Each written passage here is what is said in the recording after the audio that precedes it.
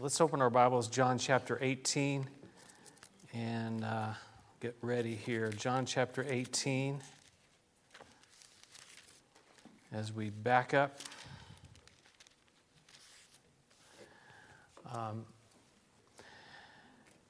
John chapter 18, we talked last time about, the Garden of Gethsemane, and, Jesus, that was some of the most intense, if not the most intense prayer in all recorded history, really, I think. And this idea of being in there in the Garden of Gethsemane where, the pressure, the sorrow, the trouble was all pressing in on him. And what did he do? What do you do when the pressure starts to cave in on you? Pray. That's what we do. That's what we need to do, and that's what God's given to us. The gift of prayer.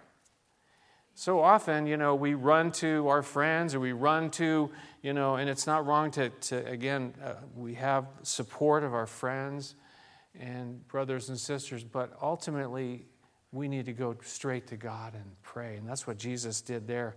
It says he prayed to the point of death, this situation, and that's really what it was all leading to. He falls with his face to the ground. He prays, "My Father, if it's possible, may this cup be taken from me, this cup of sorrow, this cup of suffering, and really the wrath and the judgment of God." But there was no other way.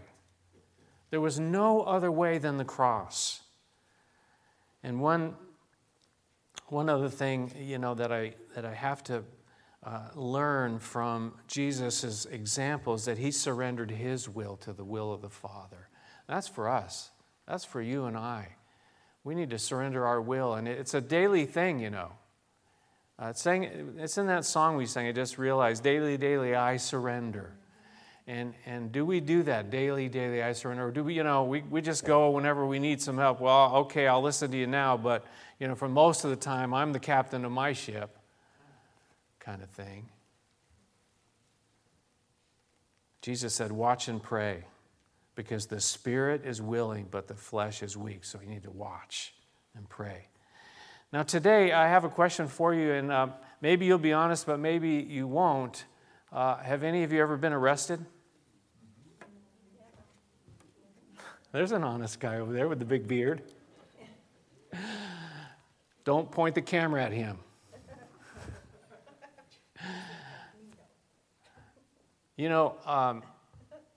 It's a frightening thing, isn't it? To be arrested, to be taken into custody by a legal authority, and to be questioned further and to be charged. I have to say, I've never been arrested. I was very close to being arrested. I was just in high school, and I'd done some things that I'll just tell you what it is so you don't wonder. I drove a car that was stolen, and I crashed the car. Okay? And the main reason I crashed the car was because I didn't know how to drive yet. But I said, I want to drive. And so I crashed the car, and the guy that took me there, he broke his arm, and thankfully nobody was killed. I mean, somebody could have been killed. And so at the time, I was in the vice principal's office when this took place, and we left to go do this little escapade.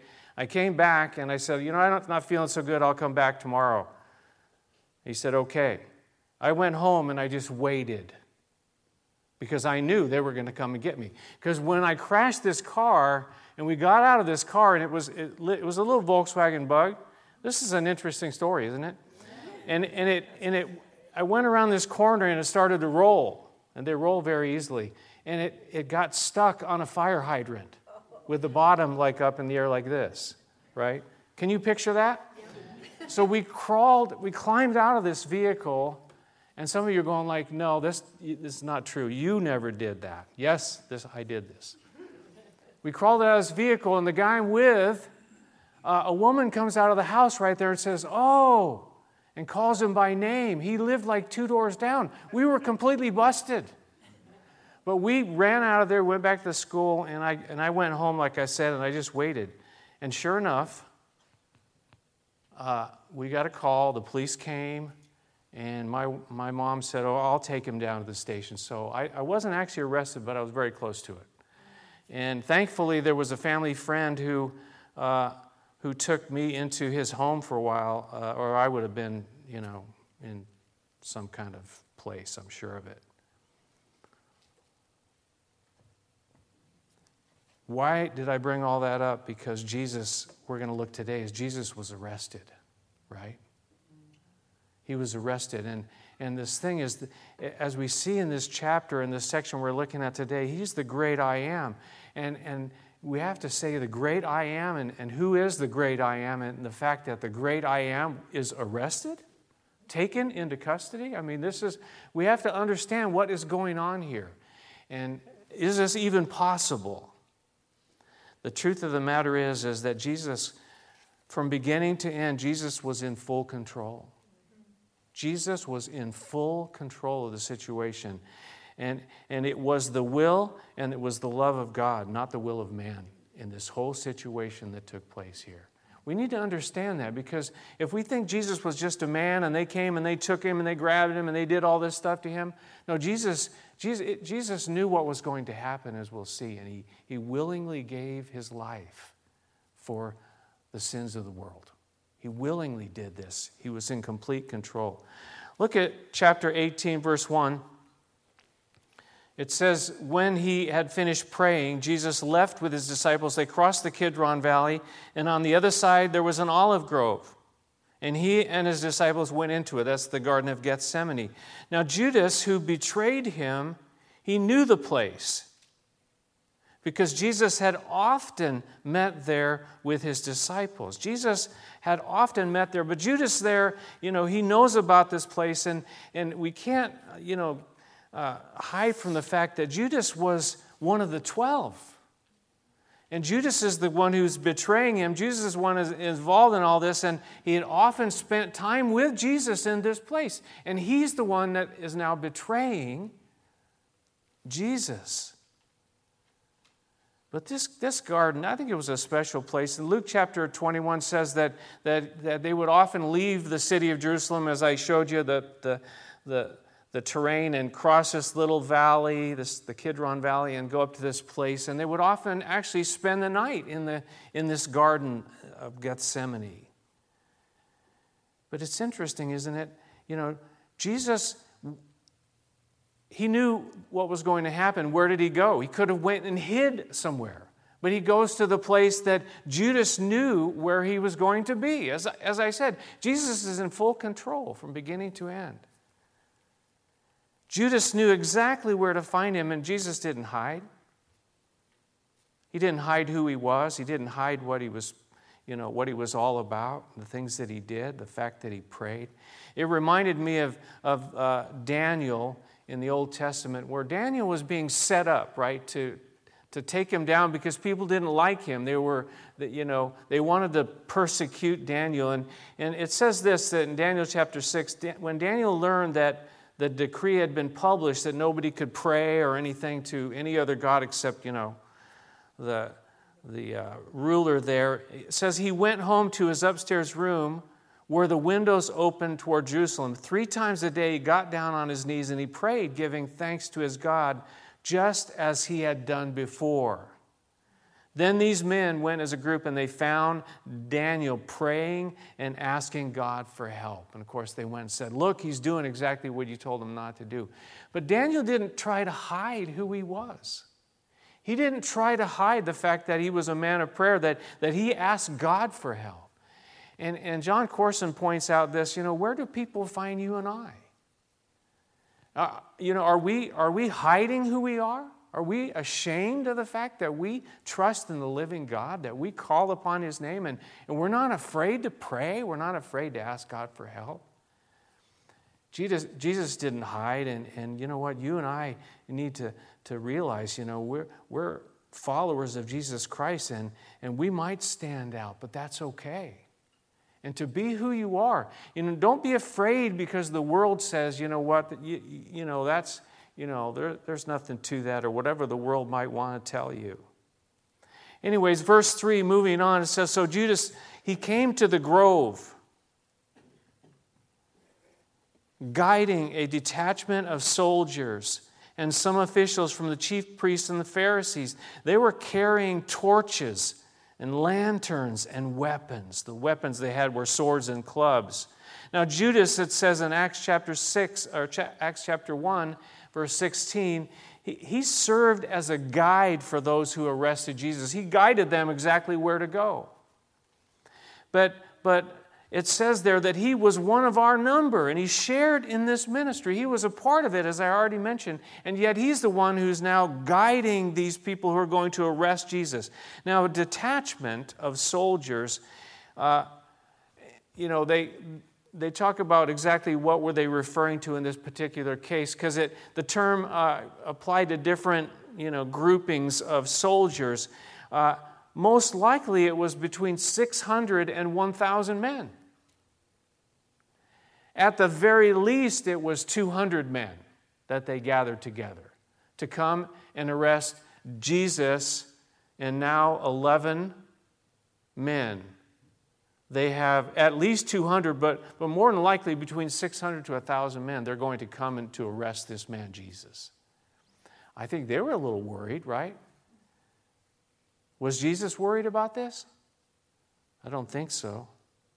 But they come with their swords and their clubs. Look at verse 4. Jesus, knowing all that was going to happen to him, he went out and asked them, "Who is it you want?"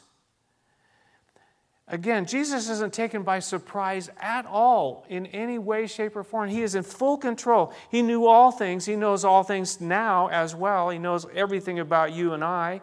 He knows the past, the present, and the future. And it says that he went out to them. He went out and asked them, "Who is it that you want?" There was no running. There was no hiding. He went out to meet them and asked them exactly, "Who is it you want?" I think one translation says, "Who are you looking for?" He goes out and asks them, "Who are you looking for?" And that is the big question, Who are you looking for? Now, these are soldiers and, leaders, religious leaders, chief priests, officials, and that. And they're wanting him for different reason, right, than what you and I perhaps are looking for Jesus. Why are we looking for Jesus? Because we've heard that he's the way, the truth, and the life. Because we heard that he has all power. We heard that he can help us in life, that he can save us and rescue us, that he can do everything that God can do in our lives. The soldiers weren't necessarily looking for him for that reason, were they?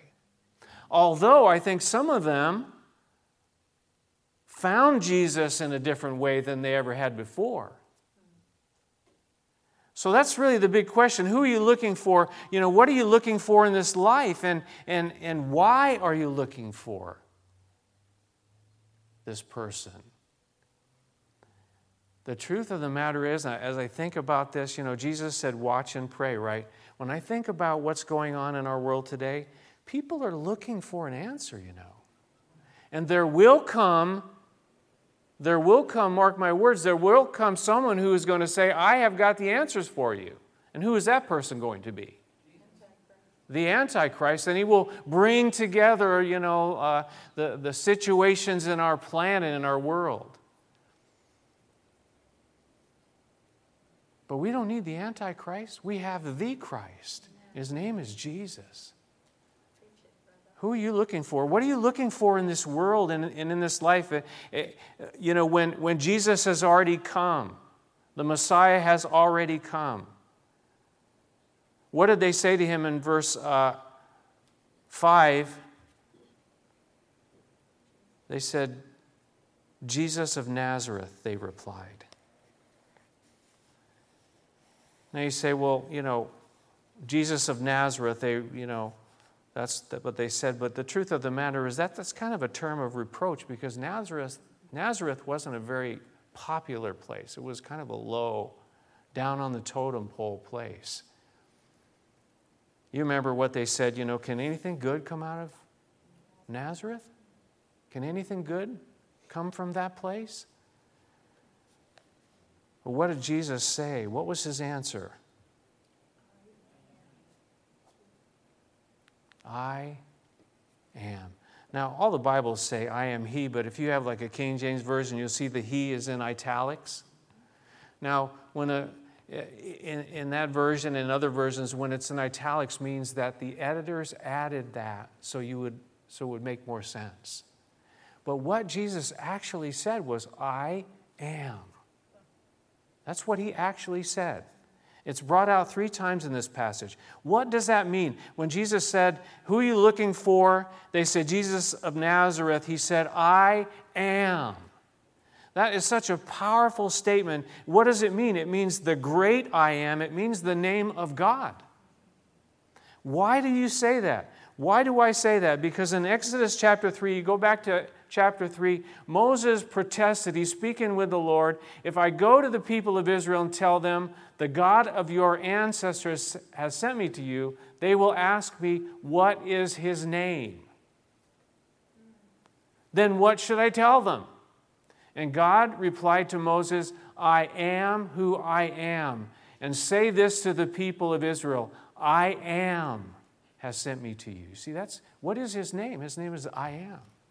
The name Yahweh is a form of this word, I am. I am who I am. That's what Jesus said to them, and that's what he was saying there. Earlier in the Gospel of John, it says, Jesus speaking to the religious leaders, he says, I tell you the truth, before Abraham was born, I am. They didn't like that at all. You see, they understood what he meant when he said that. In fact, it says they picked up stones at that point in time to stone him, to kill him. But he just walked away. Why? Because he was in control of that situation as well. He could have walked away in this situation here in the Garden of Gethsemane as well as that previous time. But Judas, the betrayer, it says there in verse 5, was standing there with them. I mean, can you picture this? Judas, who had spent all this time now with Jesus, who had stood with them, who had gone out on missions, done all this stuff with them, seen all miracles, seen all the things that Jesus had said and done. And now who is he standing with? That's not a very nice picture, is it? Walking with Jesus on the road. Now, obviously, there's a huge difference because his heart was never with Jesus.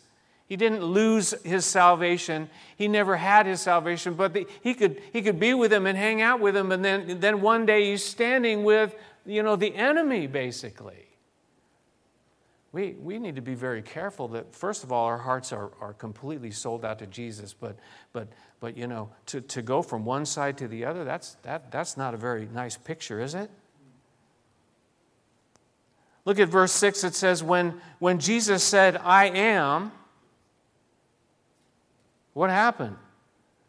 They drew back and they fell to the ground. They fell backwards. They drew back and fell to the ground. How could that happen? What happened here? It's completely in line with what I'm saying to you about this idea that Jesus said, I am, you see. Because he's talking as who? As the very power and the majesty and the glory of God. God's presence is right there. Jesus declares who he is. And all they could do is fall backwards to the ground. Sometimes, we take things so for granted and we take things so lightly. We don't understand really who Jesus is and who God is, and that we are human and that he is God and he is holy and righteous and pure, and we are, human beings. I was wondering about this. It said they kind of fell backwards. I think maybe there's a difference between, falling backwards and maybe falling forwards. Falling backwards is a sense of resistance. But falling forward is kind of a sense of repentance and of humbling ourselves before this almighty God. The truth of the matter is that Philippians tells us that every knee will bow and every tongue will confess that Jesus Christ is Lord to the glory of God the Father. Every knee will bow and every tongue will confess. But we need to do that before. We need to do that before. Every knee will bow, every tongue will confess, but it's going to be very different between those who do it now, here, and those who are forced to do it later. Very different outcome, very different destiny. So they fall back and again, they're arresting him now. And they get knocked back onto their what. And they're coming to arrest him? Like, are you serious? Verse 7 says, again he asked them, who is it you want? Who are you looking for? And they said, Jesus of Nazareth. And Jesus answered, I told you that I am. I told you that I am. Don't you realize who it is you're looking for? Again, of course they didn't. But he knew exactly who he was. And don't you and I realize who Jesus is? Don't the people in our world understand who Jesus really is? The Gospel of John is all about who Jesus is. And you and I need to understand, you and I as believers and followers of Christ, we need to understand who it is that we're following. He's the great I am. He's not some swear word. He's not some good teacher back in history. He's not anything like that. He's the great I am. He's God the Son. He said to them, if you're looking for me, then let these men go. This happened so that the words he had spoken would be fulfilled. I have not lost one of those that you gave me. Even in the middle of all this, we see that he's caring for his disciples. But I think it was even more than that. He knew that this was a journey, this was a mission that he had to do by himself. They would not accompany him on this mission because they did not have any part in making this come to pass, the salvation of mankind, you see. It was something that only Jesus could do. Now, they would certainly have work to do, and they would certainly serve him, and all of them except John would end up giving their lives as martyrs for the faith of Jesus Christ. But this particular death would only be one. There was only one, and his name is Jesus. Look at verse 10. It says, then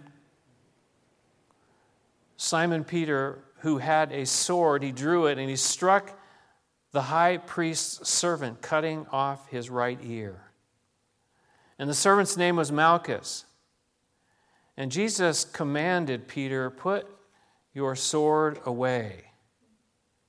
Shall I not drink the cup the Father has given me? There we have Peter.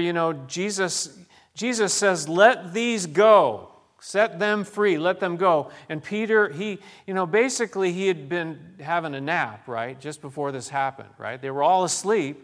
He was maybe a little groggy still. And when you just wake up, you hear a noise or something, you just wake up and you start doing all kinds of nutty stuff. Well, he grabs the sword and he starts swinging this thing around. And you say, wow, Peter, you just have so much courage. You have so much zeal. Is that really what's happening here? Or is Peter just kind of getting in the way again? Peter trying to help out. Well, let me get in there and do this. Jesus already said, let these men go, let them go. It's just my mission here. You remember in Matthew chapter 16, Jesus, it says he began to explain to his disciples that he must go to Jerusalem, suffer many things at the hands of the elders, chief priests, teachers of the law, and that he must be killed and on the third day be raised to life. Jesus said that to his disciples over and over again. What did Peter do in that particular case? It says Peter took him aside and began to rebuke Jesus. Can you believe that? Jesus is telling him this is what's going to happen. And Peter says, never, Lord. He says, this shall never happen to you. And Jesus turned and said to Peter, get behind me, Satan. Can you imagine Jesus calling you Satan? You are a stumbling block to me. You do not have in mind the things of God, but the things of men. And that's what was happening here too. He's going to pick up his sword and we're going to defend you. We're going to stop this all from happening. You're never going to go to the cross. This is not going to happen. Jesus said, Peter, just put the sword away. Like, I do not need your help. How many times do you and I do that? You know, we're going to get in there and help Jesus do all this stuff. But there was no other way. We've already talked about this over and over. There was no other way than the cross. Jesus had made this decision in prayer. He had confirmed it in the garden in prayer, and there was no turning back. You know, how many times, do you and I, we get the sword out and we start swinging wildly. We have no clue what we're doing, but we're going to get in there and we're going to make stuff happen. And we strive and do all kinds of stuff. God forgive us. God help us to not do that. There is a time to fight, yes. And we've talked about in these last days contending for the faith of the gospel. But we can't grab the sword of the Spirit, the Word of God, and start slashing people up either.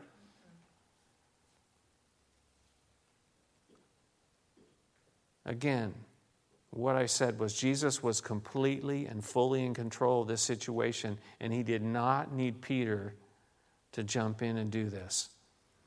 In fact, Jesus said to his disciples in Matthew's account of this, he says, do you think that I cannot call on my Father and he will at once put at my disposal more than 12 legions of angels?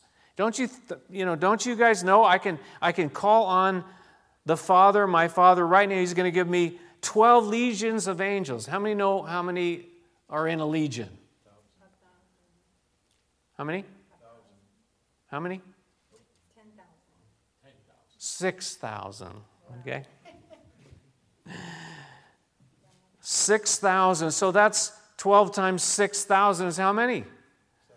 72,000 to fight off 1,000 max men. He could have easily just wiped them all out. I mean, we already saw the power of him just saying his name, I am, and they just boom, fall over.